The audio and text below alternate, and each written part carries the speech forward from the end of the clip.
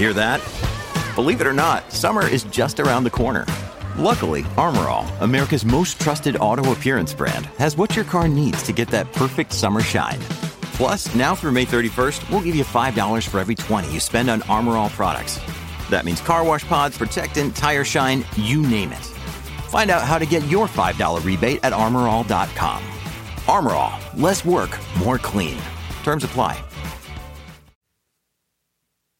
Hey everyone, just a real quick note before we start tonight's show with our good friend Tim Hurrani from the TSN Racing Pod to help us break down all the action from the Azerbaijan Grand Prix this past weekend. But I just want to let you all know that about a week and a half ago, we had a major failure of some of our very important hardware here in the studio.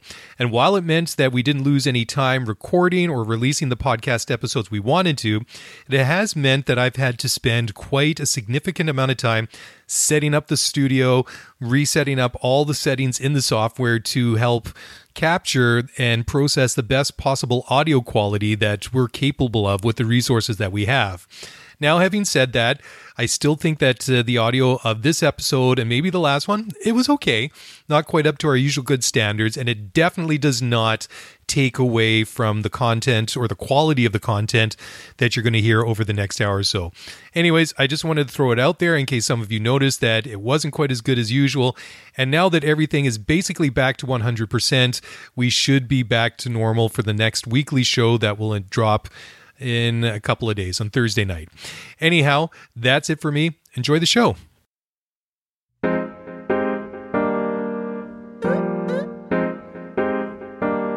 All right, guys, welcome back. Mark Daly, Mark Hamilton, and the host of the TSN Racing Pod, Tim Hurrani, here to break down all the action from Sunday's Azerbaijan Grand Prix. A lot going on around the streets of Baku City over the weekend. Boys, how's it going?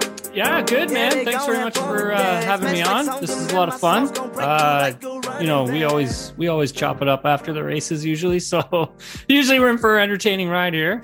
Oh, this is going to be a fun one. I can tell just by like the expectant look on everybody's faces here that we're just going to dive into it. So I'm going to get the homework out of the way first, because we should just go down the race classification, and then this maybe sets up a little context. So the top 10 finishers at the Azerbaijan Grand Prix: Max Verstappen winning, Sergio Perez, George Russell on the podium, Lewis Hamilton. We're going to talk a little bit about Lewis tonight, because that was one heck of a drive and probably the most difficult fourth place Lewis has ever earned in his career.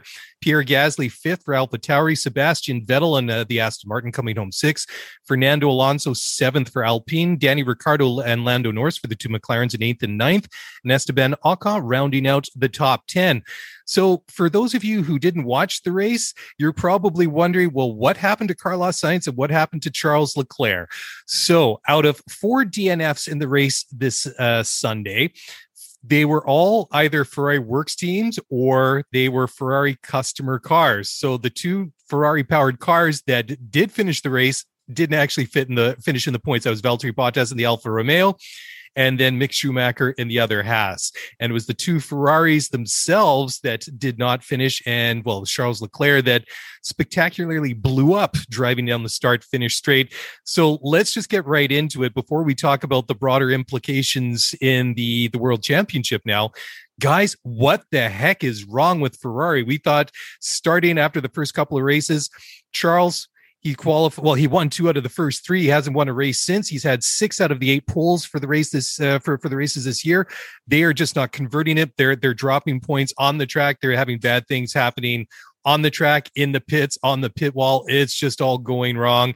And I don't know if, just speaking for myself personally, if I was Charles Leclerc, I would not be a happy camper right now, because they are bleeding points big time in the championship, which is starting to look like it's going to be a bit of a cakewalk for Red Bull unless they can drastically turn this thing around ASAP. Tim, what do you think? Yeah, I mean, it was definitely a tough one for Ferrari and all Ferrari powered cars this weekend. I mean, there was Carlos Sainz, he had said after the race it was a hydraulic issue that sent him off. I know we said that, the brake pedal or a brake by wire issue or something like that over the team radio, but he had said in the bullpen afterwards that it was a hydraulic issue. For K-Mag, he had no clue what was going on there.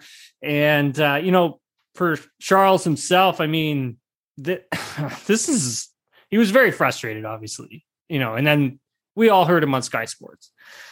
I think, this is 4 polls, Hammy, that he hasn't converted into W's.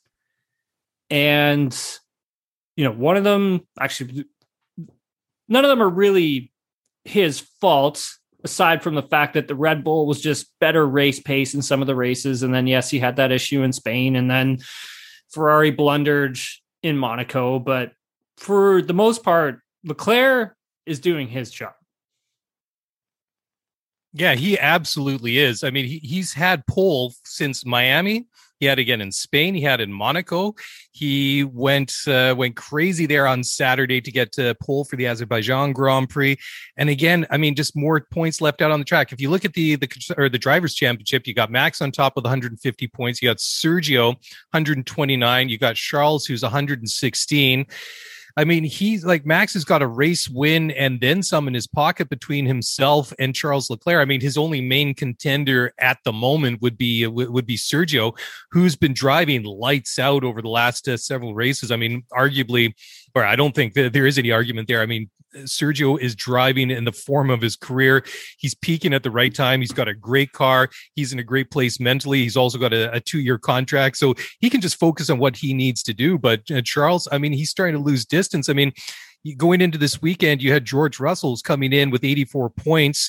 He's got on 99 points. He's only 17 points behind Charles Leclerc. I mean, if you're George Russell, okay, points are a little bit harder to come by. You're not getting those firsts and seconds, but you got to think that George has his eyes all over Charles Leclerc. Mark, what is your assessment of the situation? Daily, you hit it on the nail on the head a couple of minutes ago when you said it's not just a couple of small things that are going wrong for Ferrari. If you look back the last 3 races, the last 6, the last 8, it's everything. It's pit stops, it's strategy. Remember, Charles qualified on pole at Monaco, his home race 2 weeks ago. He gets that robbed away from him because of terrible strategy, which I think a lot of us are still trying to dissect and trying to understand. Of course, this race was stolen from him from a power unit perspective, but the issues here, the implications for what happened today reverberate far beyond simply the points that were lost in the championships, right? You look at this, Charles Leclerc is already on his 3rd turbocharger of the year. If you look at the regulations, you're allowed 3 internal combustion engines, 3 MGUHs, 3 MGUKs, 2 battery stores, 3 turbochargers, and 8 exhaust. He's now burned through 3 turbochargers, which means he's got to somehow go back and pull a turbocharger out of a power unit that they've already written off, wed it to the existing power unit, and get it ready for Canada. So you're in a position here now where if he can't get those parts ready and he needs to move on to a 4th turbocharger, here we are halfway through the season, he's going to start taking grid penalties. So it's not just bad enough that they're coughing up, choking, hemorrhaging points in the championship and costing their lead driver wins in a race for the World Drivers' Championship. The reliability is going to start costing them grid penalties because there's so many of these parts are so tightly regulated in the technical regulations. Like, it's a terrible place for this team to be in. And I feel horrendous for Charles because, like Tim said, you cannot ask anything more from him. He is delivering in every conceivable way for this team. Like you said, how many poles has he scored this year? 6 in 8 races. That is phenomenal. And in any other circumstance, he should be leaving the Drivers' Championship. And he's not. He's 3rd in the Drivers' Championship because Ferrari can't tee up a car that demonstrates any degree of reliability. And in the odd race where they do, they rob the points from him with their terrible strategy. Well, that's the thing, right? And Tim, I'm going to put this question to you because there's no easy questions when it comes to Ferrari. The drivers have made mistakes out on the track. They've made bad calls on the pit wall. Reliability is a big issue. So if you get the call from Maranello tomorrow, where do you start to turn this ship around? Because none of these are quick or easy fixes. As Mark just so nicely pointed out, I mean, if you're going through the scrap heap just to try and build some Frankenstein PU to get to Montreal next week, and we're only a quarter way through the darn season, that is a nasty, nasty place to be in. Yeah, the loss of this power unit. I mean, that's huge, right? I mean, just to have to lose that, and then Hammy made a great point. They're going to have to go back and get an older turbo that they've run earlier in the season and slap that on, and you got to hope that doesn't fail, because if it does in Canada, like, you're in a lot of trouble, and you're coming to Canada, which is a power track. Like, they are heading to a power track with Frankenstein parts bolted to this engine. I mean, it's not a good sign for Ferrari. I mean, this isn't good. I mean, obviously Red Bull had their reliability issues at the beginning of the season, but they were able to figure that out.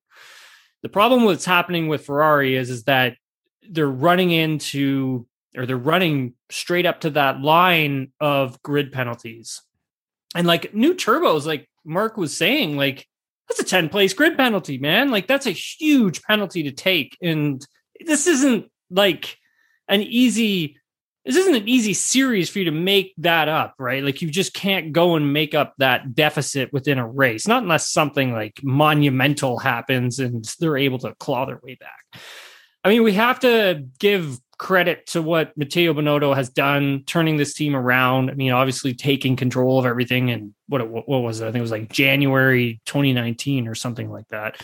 I mean, you have to take your hat off to him, because he has done a great job at turning the team around. The problem is that there's still a lot of these like gremlins that are just hanging around. Like, oh my God, with Ferrari, you just never know. You don't know what you're going to get out of them when the race starts. They show up, they get qualifying done. Leclerc does his job, the team does theirs, and then strategy goes out the window when the race starts. And so does now reliability. I mean, if you're Charles Leclerc and you're going through, team debrief tonight after this race, I mean, you got to be livid. You have to be. Tim, sorry, I was just going to say, just on that reliability piece, and this isn't something that I came up with on my own, but Sam Collins made a really great point post-race during one of the post-race review shows today, and I thought it's worth sharing. I think, as most of our listeners probably know, the current engine formula is largely frozen. It's almost completely homologated. However, there are exceptions within the technical regulations at this point that allow teams to introduce new parts to the power unit under the guise of improving reliability. So the reality here is that even though the engine formula is almost completely homologated, they're allowed to identify problematic components and improve them if it's being driven by a reliability issue. And the reality is, reliability and performance sometimes go hand in hand. So while you look at the championship standings that Daly so kindly spoke to a couple of minutes ago, and they're now chasing Red Bull by 80 points in the constructor standings, and that's going to be an absolute mountain to overcome. The reality is the regulations allow them to, if they can, identify the problematic components within that power unit and replace them. So they are not stricken to running this problematic, unreliable power unit indefinitely. Though, again, the cost cap will have implications there as well. But then we also have to wonder if it's like, is this packaging? Like, is it a packaging issue that they're running into? Right. Things are overheating. Like, is that what it is? I mean, because that's a bit more of a easier fix, but at the same point, it's like, this isn't something that's going to be fixed overnight. Like, by the time we get to Canada, there's not going to be like a solution. It's one of these things where it's just hold on for dear life and hope that you don't get another mechanical DNF. So I think like there's that also to take a look at. I mean, reliability is an easier fix than, let's say, aero performance. That takes a way longer. But for the reliability side of things, it's a little easier to come by. The only problem is it doesn't take like a week. It takes like weeks. Well, that's just the thing. And the implications in the championships are a lot more dire when you get away from the driver's side to the constructor's side, because as Hammy just pointed out, there's like an 80-point gap between Red Bull and Ferrari right now. Red Bull currently on 279 points, Ferrari 199 points. All of a sudden, Mercedes is on 161 points. I mean, they're picking up points where they can. They're not in the form of first and second, but I mean, they're picking them up. They're closing that gap for Ferrari, because I mean, if you look at the results through the first 8 races, you had Max and Sergio who didn't finish. They had the double DNF in Bahrain. You had Max, who retired in Australia, and then since then, Max has had 4 wins, a third, and then Sergio, since Australia, has had 3 seconds, a fourth, and a first. And then you look at Charles; he's had a 6 at Imola.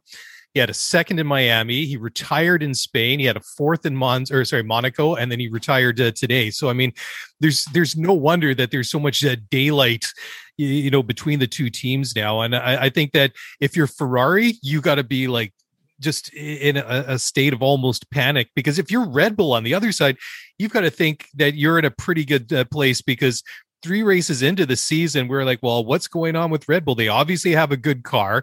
What they brought over and designed for this year is still a very competitive package. That we know the Honda engine or the Red Bull powertrain, whatever it is a good engine, and they just don't have the reliability. Now you fast forward 5 races after that, it's completely flipped around. And if you're Red Bull, you have to think, okay, we had our struggles in the beginning, but we're trending in the right direction. Ferrari's regressing. Mercedes is picking up points, but nowhere in a place that is threatening to us.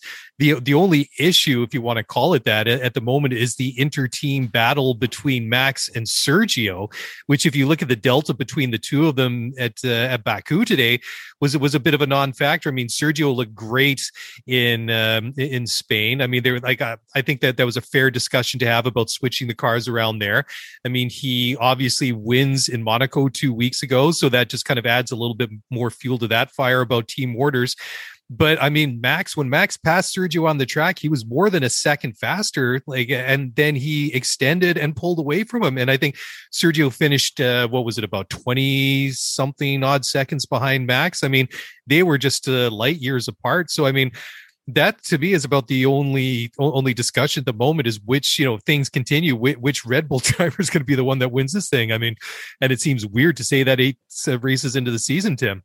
Yeah, it's, one of the things that, Sergio had going for him during qualifying was that, he actually had a car that was more tuned for qualifying, let's call it. When they got into the race, Max had the better race car, which is interesting because all season long, Max has actually had a better race car. And this speaks, I think, volumes to his maturity. And one of the things that, we really do need to take a look at, because for Verstappen, he just seems different this season. After winning that championship, he doesn't get agitated as much easily. He's way calmer, I should say, cooler as well. Like, he seems to be thinking a lot more rather than going on sheer instinct and just, wringing the thing's neck and ending up in the wall or ending up in the side or on top of another car. I mean, for Max this season, it is something that you can really see. He's thinking more big picture than just getting it out there and putting the car on the limit and trying to get pole. I think he knows that they really don't have a car that qualifies well. They have a car that races well. For Sergio, I think he had a really tough time with rear tire degradation. And then after that virtual safety car as well, hearing from him, it was a lot of the do with tire warm up. One of the reasons why Max ended up getting him was just couldn't generate enough heat into the tire to get it to work. And which led to, obviously, I hope I got this. I think I got this right. Led to Verstappen passing him for the lead of the race. So I just think that as a whole, I mean, I'm not going to sit here and say that Sergio is by no means not a world champion. I think he has what it takes to be a world champion. And some people are really going to disagree with me on that, but believe me, this car is more suited for him. And I think for Sergio, if he can just figure out how to get this car into sort of a better race car, but okay quality condition, yeah, I can definitely see this being a 3-way, maybe even 4-way battle for a world championship.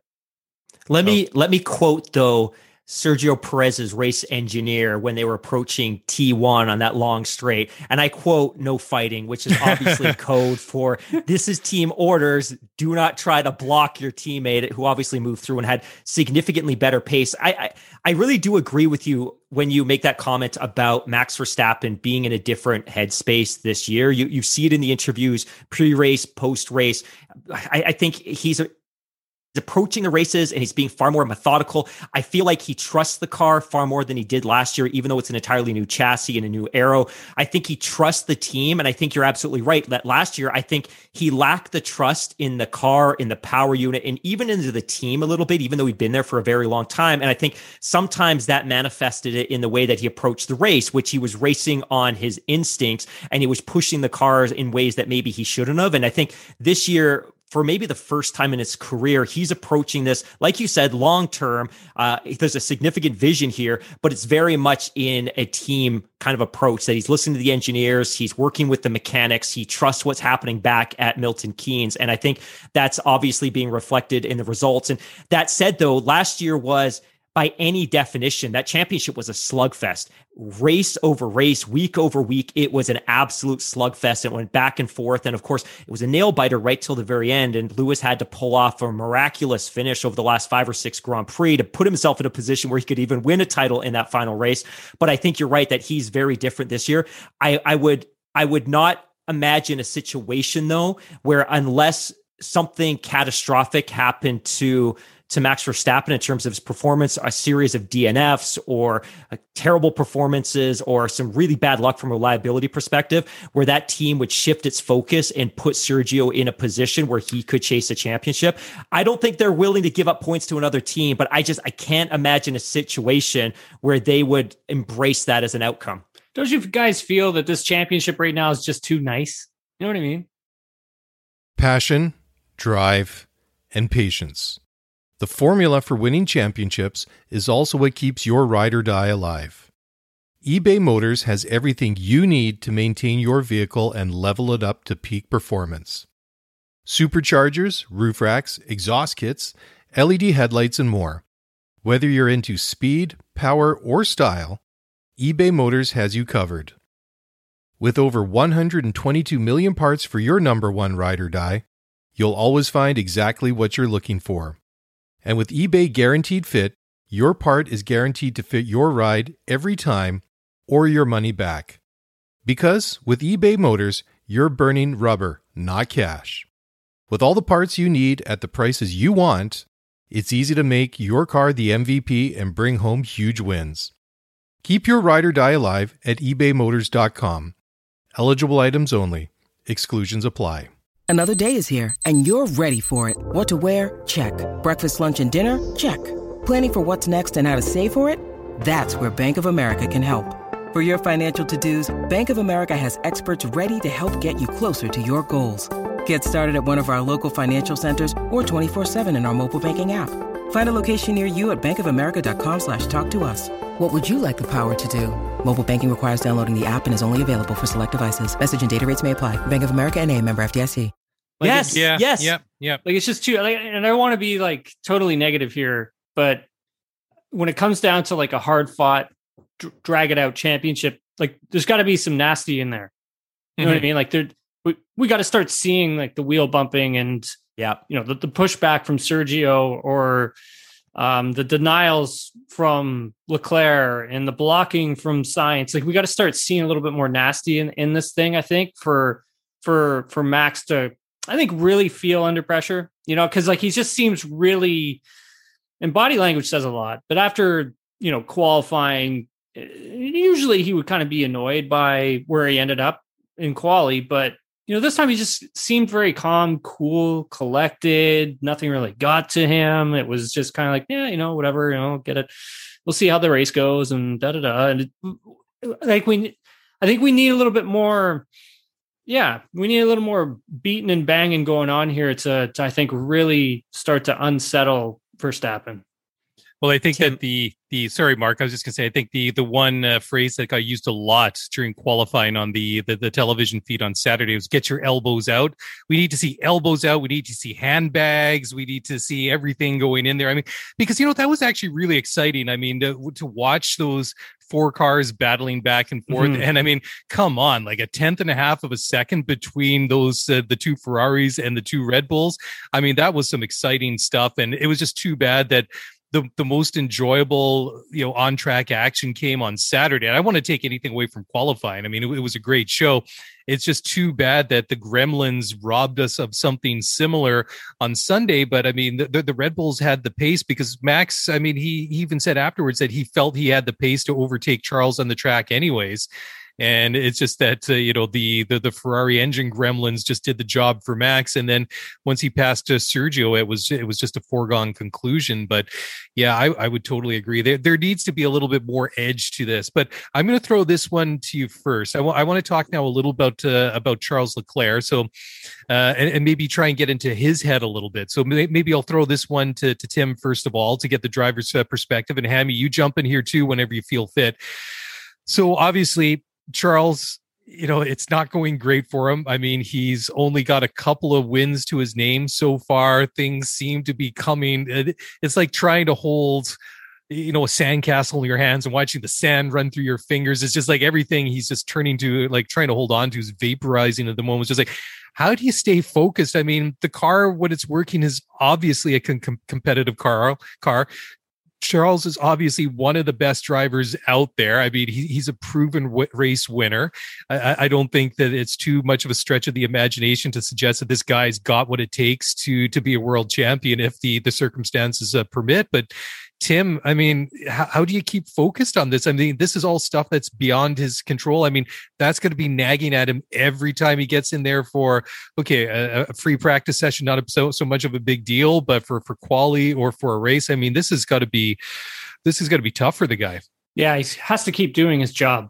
I mean, it's super important. And the moment I think he starts to steer away from things that have been working for him throughout a race weekend, the moment he starts going away from that is the moment that he's going to get into a lot more trouble. So I think for him is just keeping everything the same, keep doing what you're doing, and eventually these things will start to work themselves out. The problem is that when you're a driver, you kind of don't see it that way, right? I mean, it's easier for us as like an outside viewer looking in. It's easy for us to say that, but sure, it's very hard because you kind of your judgment gets clouded, and then you start to think, well, maybe if I go in this direction with setup, it could help with whatever our issues are here. But then that starts a domino effect of it affecting something here, something there, and then it gets into your head, and then it starts to become a mental game. And so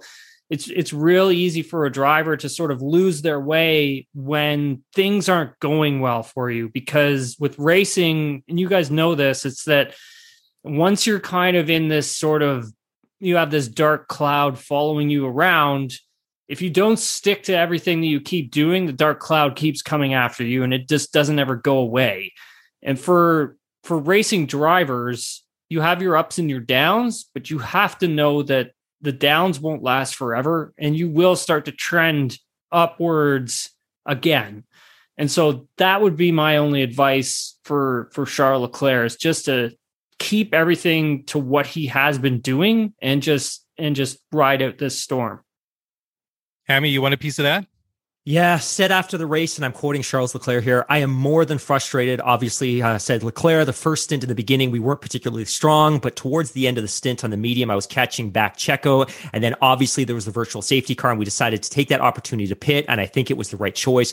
We were in the lead of the race. I was managing the tires well. We just had to manage the tires in the race till the end, which I think we were definitely in the best position possible to do that. Another DNF, it hurts. We really need to look into that for it not to happen again. I think the circumstances are unique here too, because this isn't a middle of the pack driver who's leading the midfield and chasing points every single week. This is an individual who, if not for these DNFs, would be challenging for, or if not leading the World Drivers' Championship. And I think the good news is, if there's some good news here, we still have 5 races until the summer break. So there's an opportunity for this team to course correct and get Charles Leclerc into a better state of mind. I think the most damaging thing would be for them to be heading into the summer break on this cusp, on this kind of voyage of bad luck and DNFs. The last thing you want your driver doing is stewing for 4 weeks on a series of DNFs. So I think the good news is we turn it around quickly in Canada. Although, like both of you said, I don't know what this team's going to be able to do from a Frankenstein perspective to get a power unit in that car. You get a power unit in there, you have to recycle a turbo. How's that going to look from a performance perspective?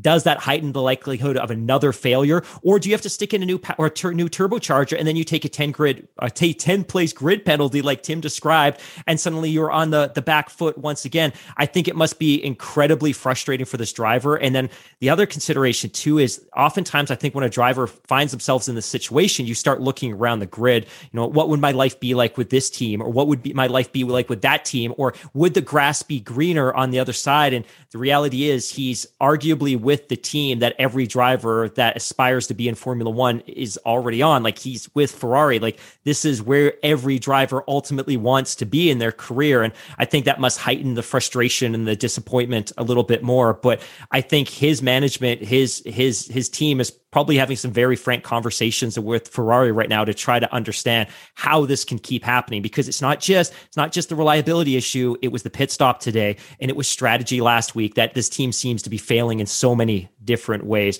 But Tim, to your point, psychologically, I really worry for his state of mind. He seemed to rebound in Spain. He rebounded obviously from Monaco, and I didn't know how he was going to do that. He rebounded so well that despite the fact that he was outperformed in Q1 and Q2 by his teammate Sainz, which was also great to see. It was great to see both of the Ferraris flourishing in the early rounds of qualifying. He still takes pole, and only to have it robbed again by the power unit failure. And so, guys, I want to just maybe tie this conversation up and then move on to Mercedes and talk about some of the things we saw from them this weekend. But Tim, with all this drama, with all this misfortune that we've seen with Ferrari this year, how does that affect the dynamic within the team and relationships between drivers and engineers and the team principal? Like, I know that you said Charles just has to go in there and Carlos just has to go in there and just keep doing your job, be professional about it. But at some point, tempers are going to boil over. And we've all been there at some point, whatever situation. But when the stakes are this high, at some point, somebody's going to reach their limit. You're going to see the steams coming out of their ears, like in the old cartoons, right? So what can Ferrari do? I mean, like, the problems they have are one thing, but morale is another thing completely different. Absolutely. This is where Matteo Binotto comes in, and that's what he's going to get paid for, right? This is his job. He's got to come in here and he's got to cool everyone down. He's got to bring everyone back together as a team. I think that's something that he's actually done really well. That's one of the things that I have to really say that Matteo Binotto has done well since his time leading Ferrari here, is that he's done a really great job of just bringing everyone together as a team. The things that he does at the factory, from what I've heard, it's not so cutthroat in there anymore.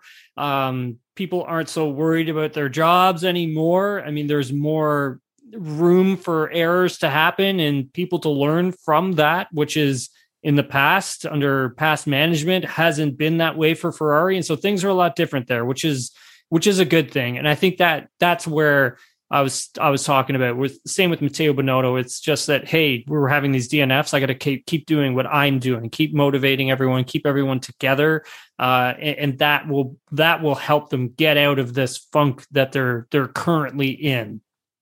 So how does he do that? Is it pizza and movie night? Is it Who knows, wacky, right? Wacky hair day, trip to the water slides? Got to think outside the box here, I guess. I think like one of the things is just making sure that you're learning where it's kind of like when a driver crashes, right? Everyone's always like, "Were you scared of crashing?" And it's like, well, not really. I mean, like, the thing is that, like, you have a crash and you learn why you crashed. And then once you've done that, then you don't get so scared the next time because you know why you crashed. So you learn from that. I think the same thing is here, is figure out, why are we having reliability issues, figure out where it's coming from, and just try and fix it and learn from it and move on. And I have a feeling that that's pretty much how he'll deal with something, like this, is learning from the mistake, where did the mistake start? How do you correct that mistake?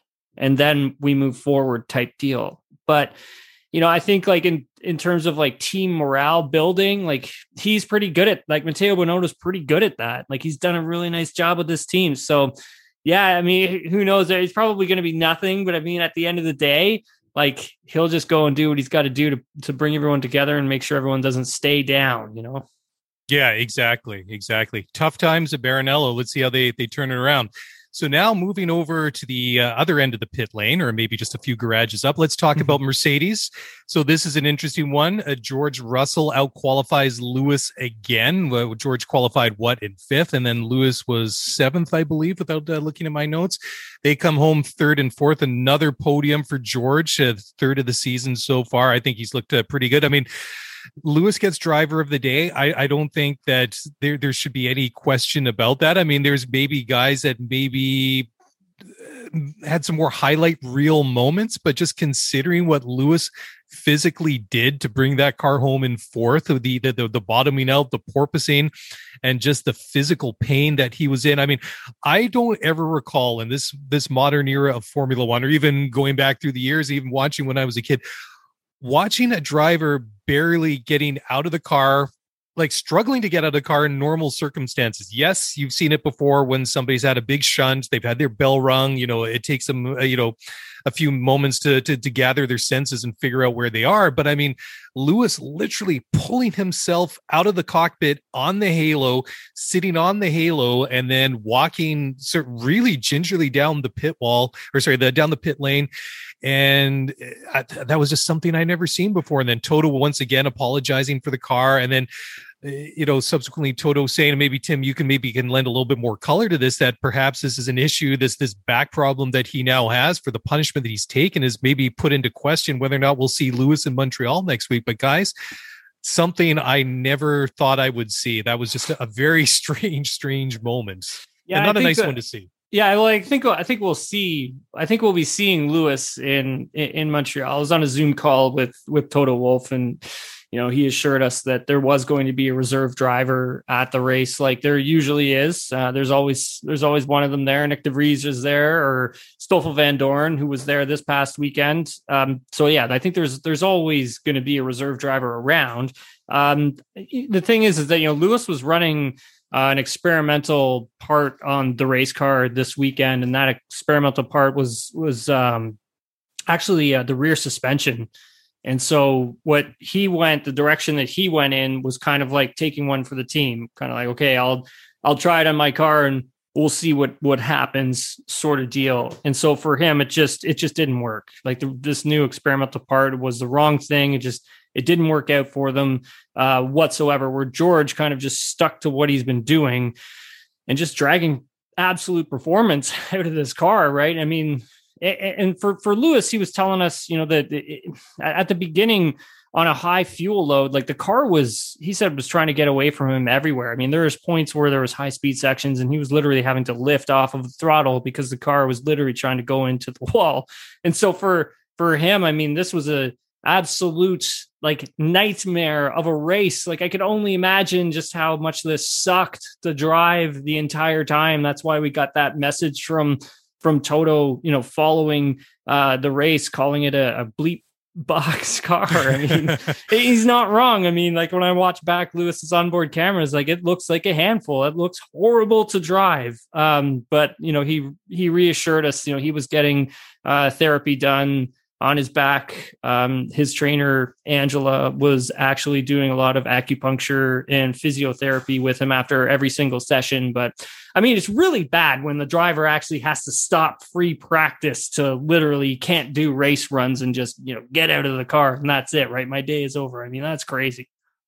Well, totally. Look, go ahead. Sorry, Mark. Yeah, I was just going to say, and I'm glad, Daly, you brought up the porpoising issue, because I think some of us felt that maybe maybe Mercedes had solved this. And certainly after this weekend, we're beginning to see that this issue has not been resolved grid wide. And we heard Daniel Ricciardo post-race saying that this was the first race weekend that he's ever experienced porpoising, and he doesn't wish it on anybody in the world. And that's significantly worse than anything he's experienced driving a race car. But I recall after qualifying, Lewis was in the media pen and he did acknowledge, like, look, there's a fix for porpoising. We lift the ride height and we stick on a stiffer floor. But in doing so, we significantly compromise performance. And he said the decision that we, the team, and he made was that we were going to lower the suspension as much as we could possibly do. And we were going to put on the most aggressive floor that generates the most downforce. And the net outcome of that is that they experience porpoising. And I think the challenge, though, for me is I see the drivers and kind of thinking about this through a human lens,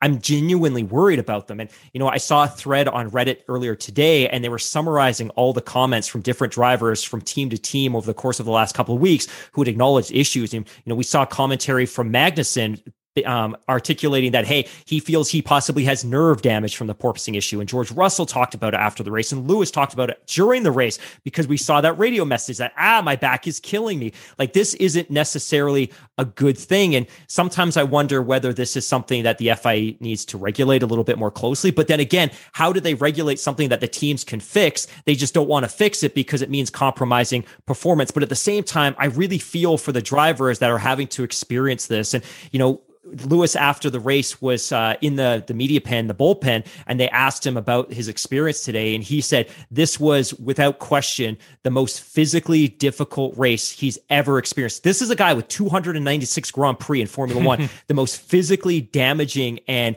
challenging race he has ever been a part of. And, you said, Tim, he's going to be back there next week in Canada. Lewis, if nothing, is an absolute workhorse. He's a machine. He's going to be there. But that is an incredibly fast turnaround to get to Canada, to get rehabbed, and to get in that car on a power track where presumably this porpoising effect is going to resume very quickly. Yeah, I just couldn't see him missing a race. You know what I mean? I just couldn't see it. Like, he's a real tough dude. So yeah. I honestly can't see that happening. But I mean, at the same time, you made an interesting remark, Hammy, about, the FIA getting involved here. And I mean, I think they are. I think like one of the things that, I've heard them talking about is yes, trying to come up with a certain height for that ride height. But George actually said something in the post-race press conference. He said, like, they have the technology to solve this bouncing by, a click of a finger. And you know what that sounded like to me? Active suspension. Yes. I don't want active suspension. Like, that screams to me that, like, Mercedes, if they had active suspension, they'd have a killer car, right? Mm-hmm. But, like, here's the thing. Active suspension was outlawed decades ago. Why would you bring it back? That makes zero sense.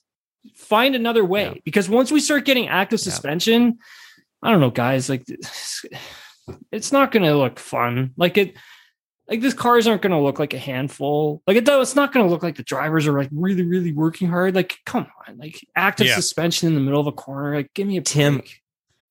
When you need mealtime inspiration, it's worth shopping Kroger, where you'll find over 30,000 mouth-watering choices that excite your inner foodie. And no matter what tasty choice you make, you'll enjoy our everyday low prices, plus extra ways to save, like digital coupons worth over $600 each week. You can also save up to $1 off per gallon at the pump with fuel points. More savings and more inspiring flavors make shopping Kroger worth it every time. Kroger, fresh for everyone. Fuel restrictions apply. With threats to our nation waiting around every corner, adaptability is more important than ever. When conditions change without notice, quick strategic thinking is crucial. And with obstacles consistently impending, determination is essential in overcoming them. It's this willingness, decisiveness, and resilience that sets Marines apart. With our fighting spirit, we don't just fight battles, we win them. Marines are the constant our nation counts on to fight the unknown. And through adaptable problem solving, we do just that. Learn more at marines.com. It's interesting you make that point, and Daly, I'm going to interject real quick, but I think there's this widespread conspiracy theory on the internet right now that I don't give a lot of credence to, which is that Mercedes is doing everything they can to amplify the porpoising issue because they want to build a business case to reintroduce active suspension to Formula One. And, even if they introduce it as a spec part, so, hey, it's not something that's customized and developed at the team level, I don't know how that works with the cost cap. And I think you would have a very hard time selling the smaller teams on introducing more cost and complexity, especially when the cost cap's going down to $135 million next year.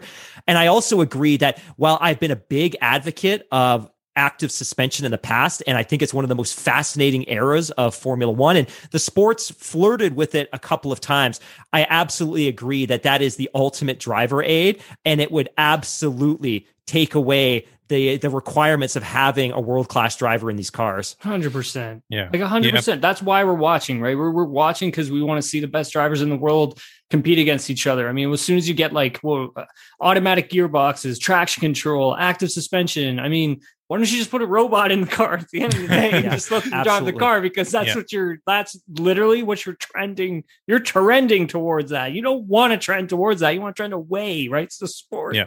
It's a sport. And sorry, I get really heated about all this because I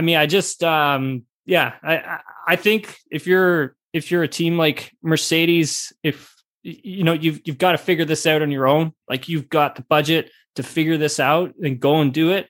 And at the same time, Lando Norris at the end of this race, when he was asked about all of this, like he didn't seem upset about it whatsoever. It was basically like, hey, we got it figured out. We're fine. They can figure it out too.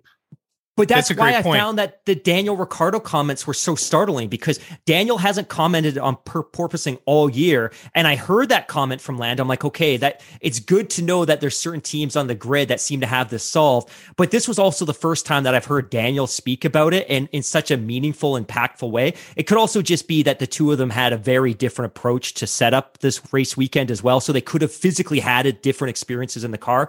But you're right. Mm-hmm. There's certainly some teams that have solved it. But certainly active suspension is not the correct mechanism to solve the porpoising issue. Sorry, Daly. No, that's fine. The only thing I wanted to add to this discussion was, as cool as I think that active suspension was, I mean, it was banned for a reason, and I don't want it to see it brought back for exactly all the reasons that you guys outlined. I mean, they should be able to figure out a way to get past this. But I mean, having said that, I don't like to see like a guy like Lewis pulling himself out of the car.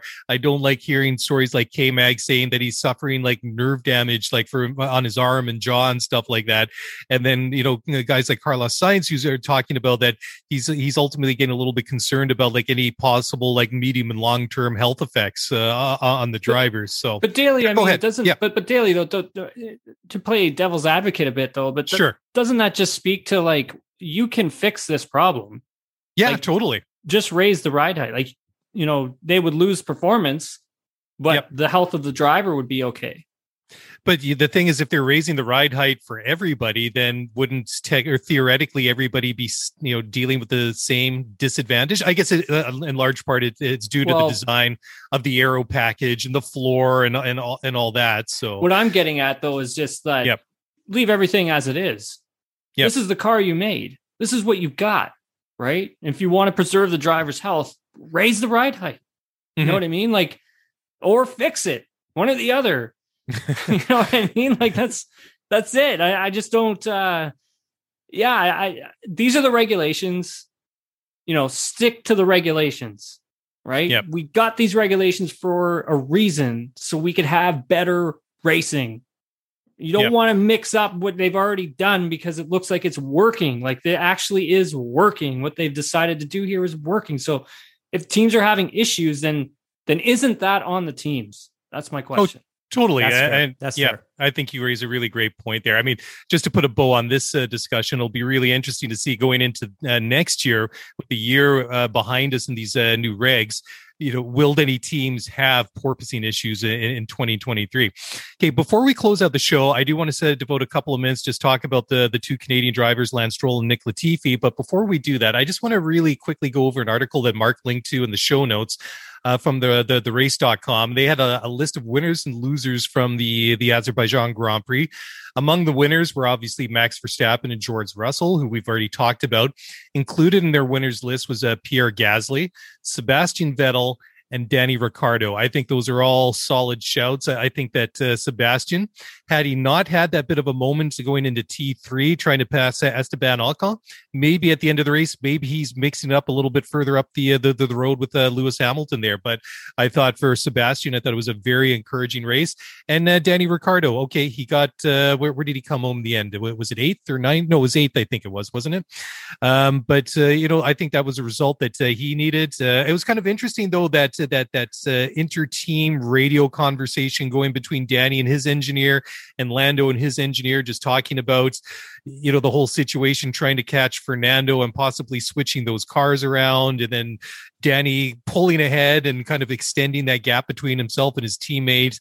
And but it was a good result, I think, for both of them. They got a good haul of points. I thought a good result for Pierre Gasly. I think he looked pretty racy at times.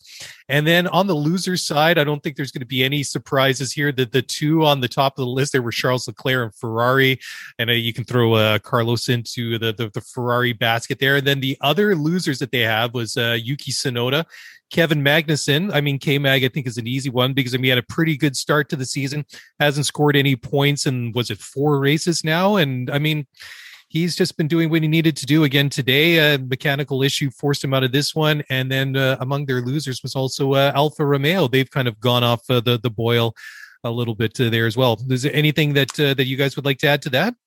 I just want to talk about, Ricciardo for a sec and sure. Gasly, because, Ricciardo in particular coming into this race weekend with just a ton of pressure on his shoulders, man. Like, we're talking Zach Brown, like almost literally calling him out in the media at one point this season already. Like, it was 2 races ago or maybe 3.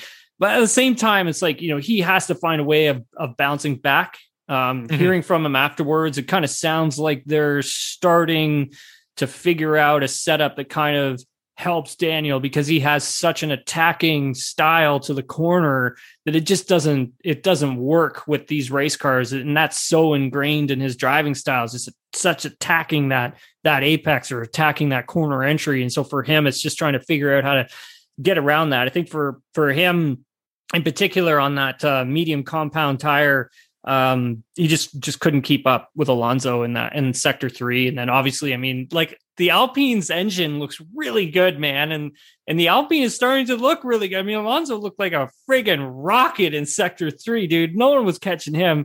So even if Lando had have been allowed to get by, Danny Rick there towards the end to have a shot, there's no way. I think there's no way Lando was catching Alonso. He was way too fast on that start-finish straightaway. And as for Gasly, Sergio Perez gets that extension, in Monaco, and Hammy and I spoke about this on the pod, gets that extension. And then you're thinking like, okay, well, what's going to happen with Sergio Perez? So coming into this race weekend, he needed this, I think, to just show that, Pierre Gasly is back, because at the end of the day, this AlphaTauri is just so far this season, it's not great. Okay, this isn't like a great race car that AlphaTauri's kind of come up with here. Gasly had his best qualifying performance so far this season. And then obviously the P5 finish is for him incredible. And I think that's going to help his driver stock, going forward for him, because it's kind of like, okay, how long do you want to hang around at AlphaTauri, knowing that you are a really good driver and knowing that this car isn't even all that great? I mean, think about it. He only did 1 stop, and he had to keep, I believe it was the hard tire compound he jumped onto at the end. He had to keep that alive for however many laps that was. I mean, it was forever, right? So, I mean, yeah, shout out to Pierre Gasly, because he drove one hell of a race today. Just to add on to that Gasly piece as well, at this point last year, he'd had 6 points finishes and a podium. This was just his third points finish of the year. It was by far his best finish. And obviously, AlphaTauri is still working with his car, and I think there's an adjustment period for him. But I think this was psychologically a really important race result for him. Post-race as well, he was talking about the fact that he'll be traveling with Max to Canada. So they're going to fly out Baku, and then they're going to travel to Canada together on one of the Red Bull jets. And I think it's good for him to be around Max and talk about race experience and setup and things like that. Like, I think that's a good place for him to be and a good person to surround himself with over the next couple of days.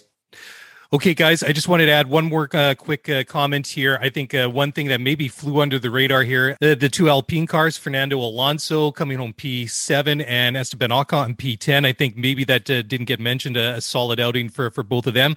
And then just quickly, guys, your thoughts on a very, very poor weekend from both of our Canadian drivers, Lance Stroll and Nicholas Latifi. Who wants to take that one? I mean... Sammy's furiously pointing at me.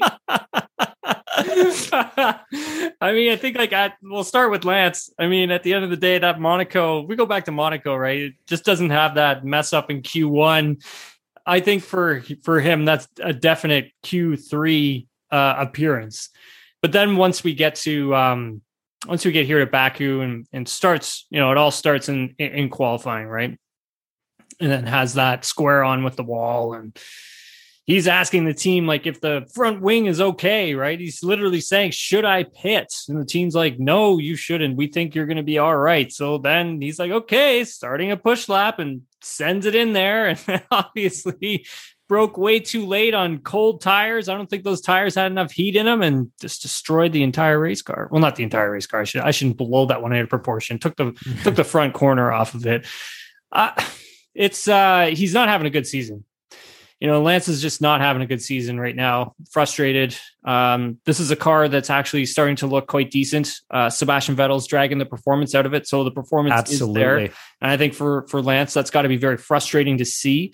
And same thing for him, just got to keep going back to whatever was working. You can't deviate from the things that are working. So you got to stick with that process and eventually you'll come out on top. But having a new car essentially come through in the middle of the season is really difficult. You need to have a lot of experience to know how to handle that, which Sebastian Vettel does and Lance just doesn't. So, I mean, at the end of the day, I think for him, he's got to get this thing back on track because it's just not going well. I think he's got that car to get the points, to get what he needs. So for him, it's just, you got to stay focused, man. Over to Nicholas. I mean, I think one of the things for Nicholas, and everybody's going to crap all over him anyways, and probably crap all over me too for saying it, but the performance is starting to come. It's not like he's, seconds off of Alex anymore. Like he's a few tenths, which is good to see. That means that he's getting a little bit more comfortable with this race car. They haven't even brought any new upgrades to this race car, like nothing serious or major. And so I think once that starts to happen, hopefully that gives Nicky a bit more confidence and he's able to try and take this thing to the limit, because it's a place that he hasn't really been to with this car yet, is taking it to the limit. And so I think for him, he just needs to have a good race where it kind of just boosts that confidence. The penalty that he got off the top, that was actually a crew member that had pushed him back past the yellow mark line that drivers use to line their tires up for their grid spot, pushed him back. And then it appeared that it pushed him back a little bit too far. So the crew member came back over, and it's 15 seconds before I believe the formation lap starts that you can't even touch the car. And this guy was like, he had just done it at the 15-second mark and moved him forward. And that's what caused him to get that 10-second penalty. And then the next one was for ignoring blue flags, which is fair enough. He was. I mean, I saw the video. So, yeah, definitely got that 5-second time penalty for sure. But, I mean, it's tough for Nicholas. I mean, every day after every race, it kind of seems like I'm hearing about someone else coming in and replacing him mid-season. Dieter Rankin actually just posted an article that Oscar Piastri could replace him coming into the British Grand Prix. That's news to a lot of us. So we'll have to see how that plays out. I have a feeling that's not going to happen, but this is Formula One, and who knows? Anything can happen. anything that will happen can happen, sort of deal. But coming into Canada, he's super excited. So is Lance. Spoke to both of them, and yeah, they're jacked up to come to Canada, obviously, and finally get a home race for both drivers. Obviously, competing around Europe. I mean, you don't get that opportunity to really race in home races, and I've raced in enough home races to know how that feels, and it feels pretty good. So who knows, maybe them coming back home will help turn their seasons around. Cool. Hey guys, let's delve into the mailbag now. I know that we've got a bunch. So who's got the mailbag? I know it's not on this side of the desk. So sure, okay. I'll take that one from okay, cool. At F1IMI. Bouncy cars and long-term health conditions. Adjusting ride height is clearly not the solution. How about suspension? Ferrari engine problems. Also, Red Bull seems to have small issues that they are clearly guarding. And with a little bit of crossed fingers, will this come back to bite them towards the end of the season? I mean, there's a lot packed into that question.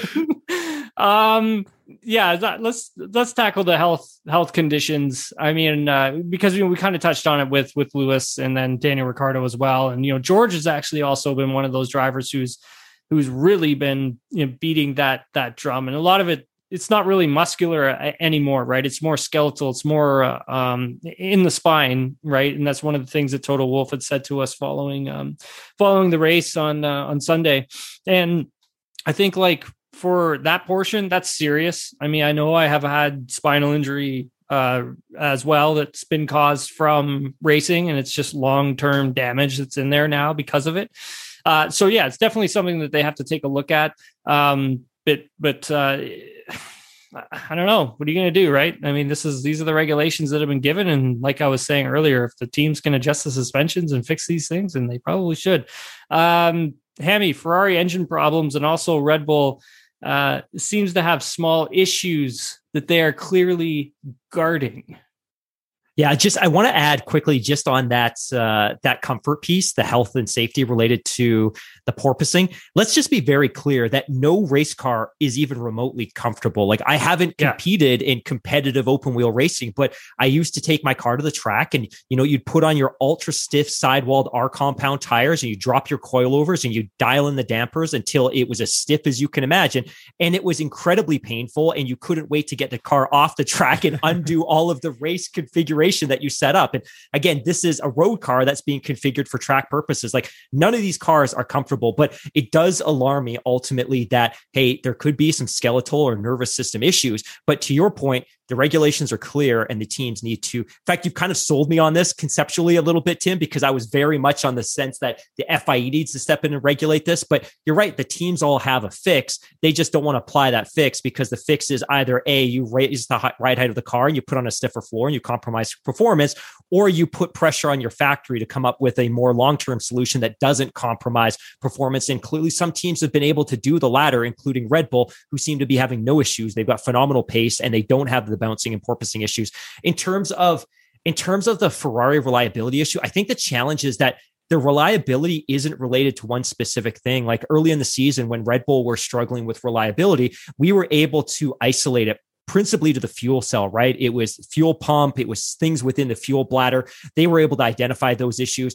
Fortunately, in those cases, those were all spec parts, and I think it was more bad luck, so not something that they had to go back and re-engineer. I think in the case of Ferrari, you look at today, like one of the issues was a power unit. The other was hydraulic related. And you look at the back of Carlos Sainz's car today, it was just covered, just plastered in hydraulic fluid. Those are two very distinctly and totally unrelated issues. Like, that's not a good thing. If every single issue went back to the MGUH or the MGUK, that's great. Pool your resources, identify a fix and address it. But when your reliability issues are related to different things, that's hugely problematic for everyone back at the factory, because now you've got to take the resources that you have, which are fewer than you've ever had before because of the cost cap. And then you also need to take your kind of minute financial resources, because you've got a cost cap, and you've got to decide how we're going to address these and which ones take priority. So I don't know. As for the Red Bull comments, that one's maybe a little bit new to me. I don't know about you guys. Yeah, that one's interesting. I mean, out of everything, I mean, I don't really have any other points to add to what you guys have already covered on the other two topics. But the thing is, isn't everybody dealing with like little gremlins and little issues? And ultimately, if these are little things, little issues that they're dealing with, it's not costing them pace. It's not costing them position. They're not having to retire the cars. So probably from that point of view, and this is just me speculating and thinking out loud here, maybe there's a little less urgency for them, or they can, you know, they're not crucial because, or maybe they are crucial, but they're able to deal with them because it's not like a massive, you know, double DNF like we saw in Bahrain, or like Ferrari saw today at Azerbaijan. So, you know, everybody's going to have something. I mean, it's a long year. These cars are incredibly complex, and to assume that these cars work 100% of the time, I think is a little bit of wishful thinking. I think somebody's always going to be dealing with something, either with aero, with mechanics, whatever the case may be. But that one was a bit of news to me as well. But I wouldn't be surprised if they're dealing with that. All right, next question, sir. At SR5450, is the season over? Question mark. Mercedes will continue to catch up, but too little, too late. I think season over. I think we hand this one off and pass that one straight over to Maranello and say, "Hey guys, what do you think of this? What say you?" I sure hope not. I mean, you know, of course I kid, and I mean we're third of the way through the season now, and I would just be really disappointed if it was just a real flash in the pan, because the thing is that Ferrari, it is a competitive car. It's a good car, and to see them struggle like this, I mean, if you're a Ferrari fan, if you're a Ferrari driver, or anyone in that team, you must be, as we talked about off the top of the show, so frustrated right now because they know the performance is there. So I sure hope they can get it turned around, because not that I particularly have anything against Red Bull or Max or Sergio winning the title. I just want to see somebody push them for it. And, you know, I just don't want to be talking about 2022 and Ferrari maybe about the same way we talk about 2018 and Sebastian Vettel and Ferrari, that conversation that was a season, a championship that he should have really had more of a say in. And that I think to me is one that kind of got away from him. Hammy, do you think the season is over? Yeah, I just want to build on that point that Daly made, that I think 2018 looms very large in the rearview mirror of regret for Maranello, because that was a championship that they probably could have and should have secured, and it fell apart 2017 in the back half of that season. season. 2017 as well. 2017, man. Like we talk about this reign of Mercedes dominance for 7 years. There was a team that had an opportunity to throw in some disruption there, and they failed to do it.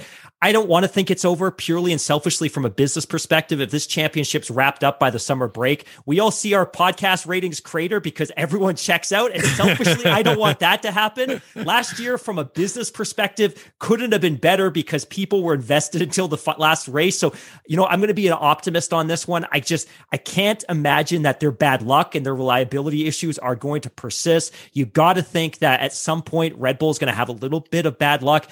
Mercedes has had a ton of good luck. They haven't had a retirement yet. They brought the car home in every single race. So I think that, I don't think it's over, but I think it's dangerously close. And maybe we revisit this question after 5 Grand Prix when we're going to the summer break. If the Delta's still 80 points at the summer break, then it'll be tough to imagine a scenario where they can close that gap. But if they can get that down to 40 or 50 points, and hey, we've got a battle on our hands in the second half of the season.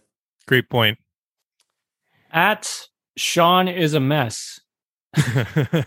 Gotta love these Twitter handles. Yeah, this isn't really a question, it's more of a statement, but Mercedes has the most reliable engine at this point. Well observed. over to at Bengals Bubbles. Oh my God. Bengals Bubbles.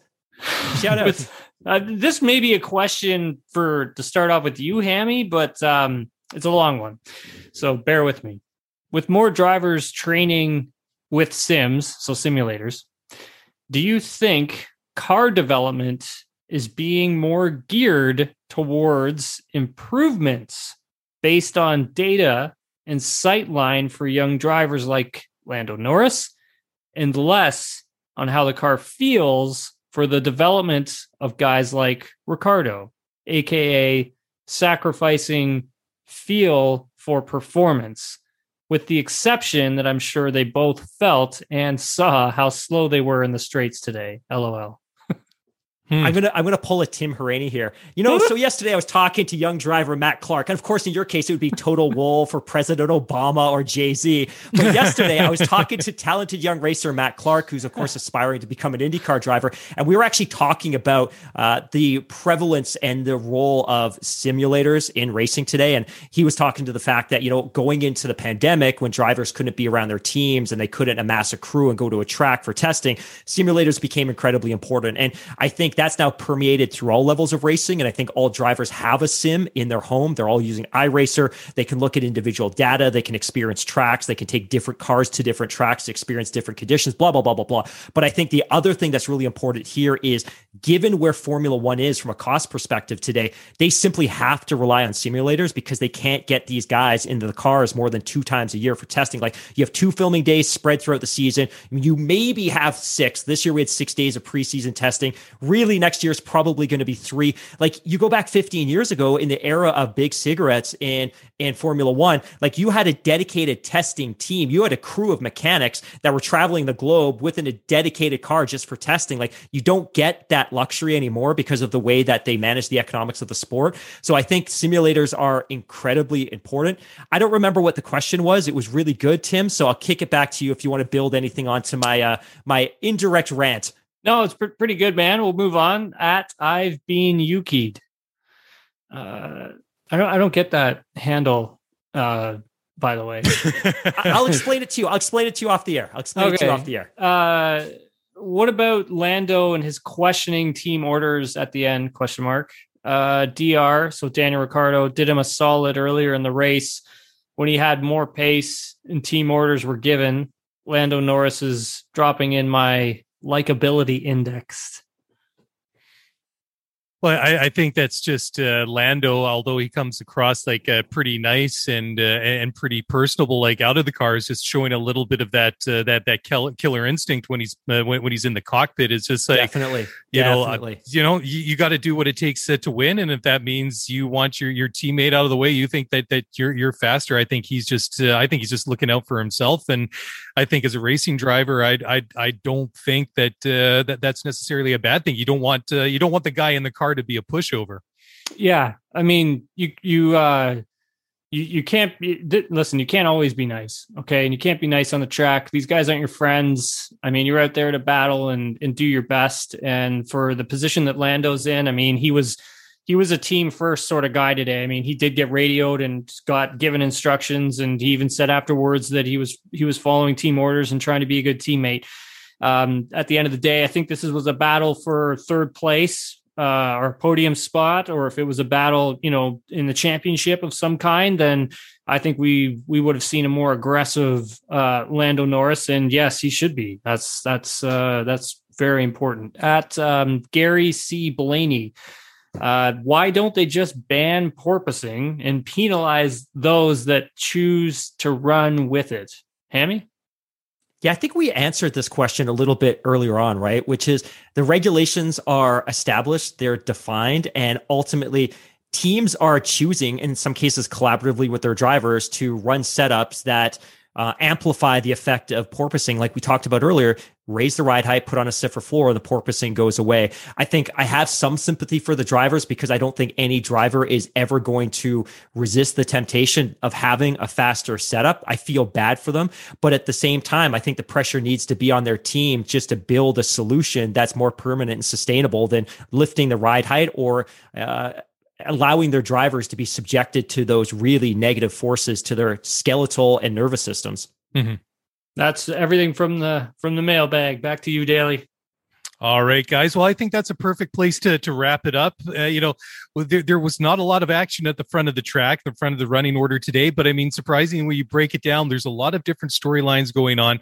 I just hope, as Hammy said, that we can perpetuate the interest in this season, and that I want to see more fight back from Ferrari. I hope they can really pull it together going into Canada next weekend, which is going to be great. I mean, we're all really excited for this one. First home Grand Prix, first Canadian Grand Prix since 2019. Who would have thought, guys? But I mean, hey, we had this little thing called COVID in between, but it's awesome to see that we're going to be back in Montreal. It's going to be great to see the new facilities there, and it's going to be great to see those cars running around Ile de Notre Dame, which we have not seen in far too long.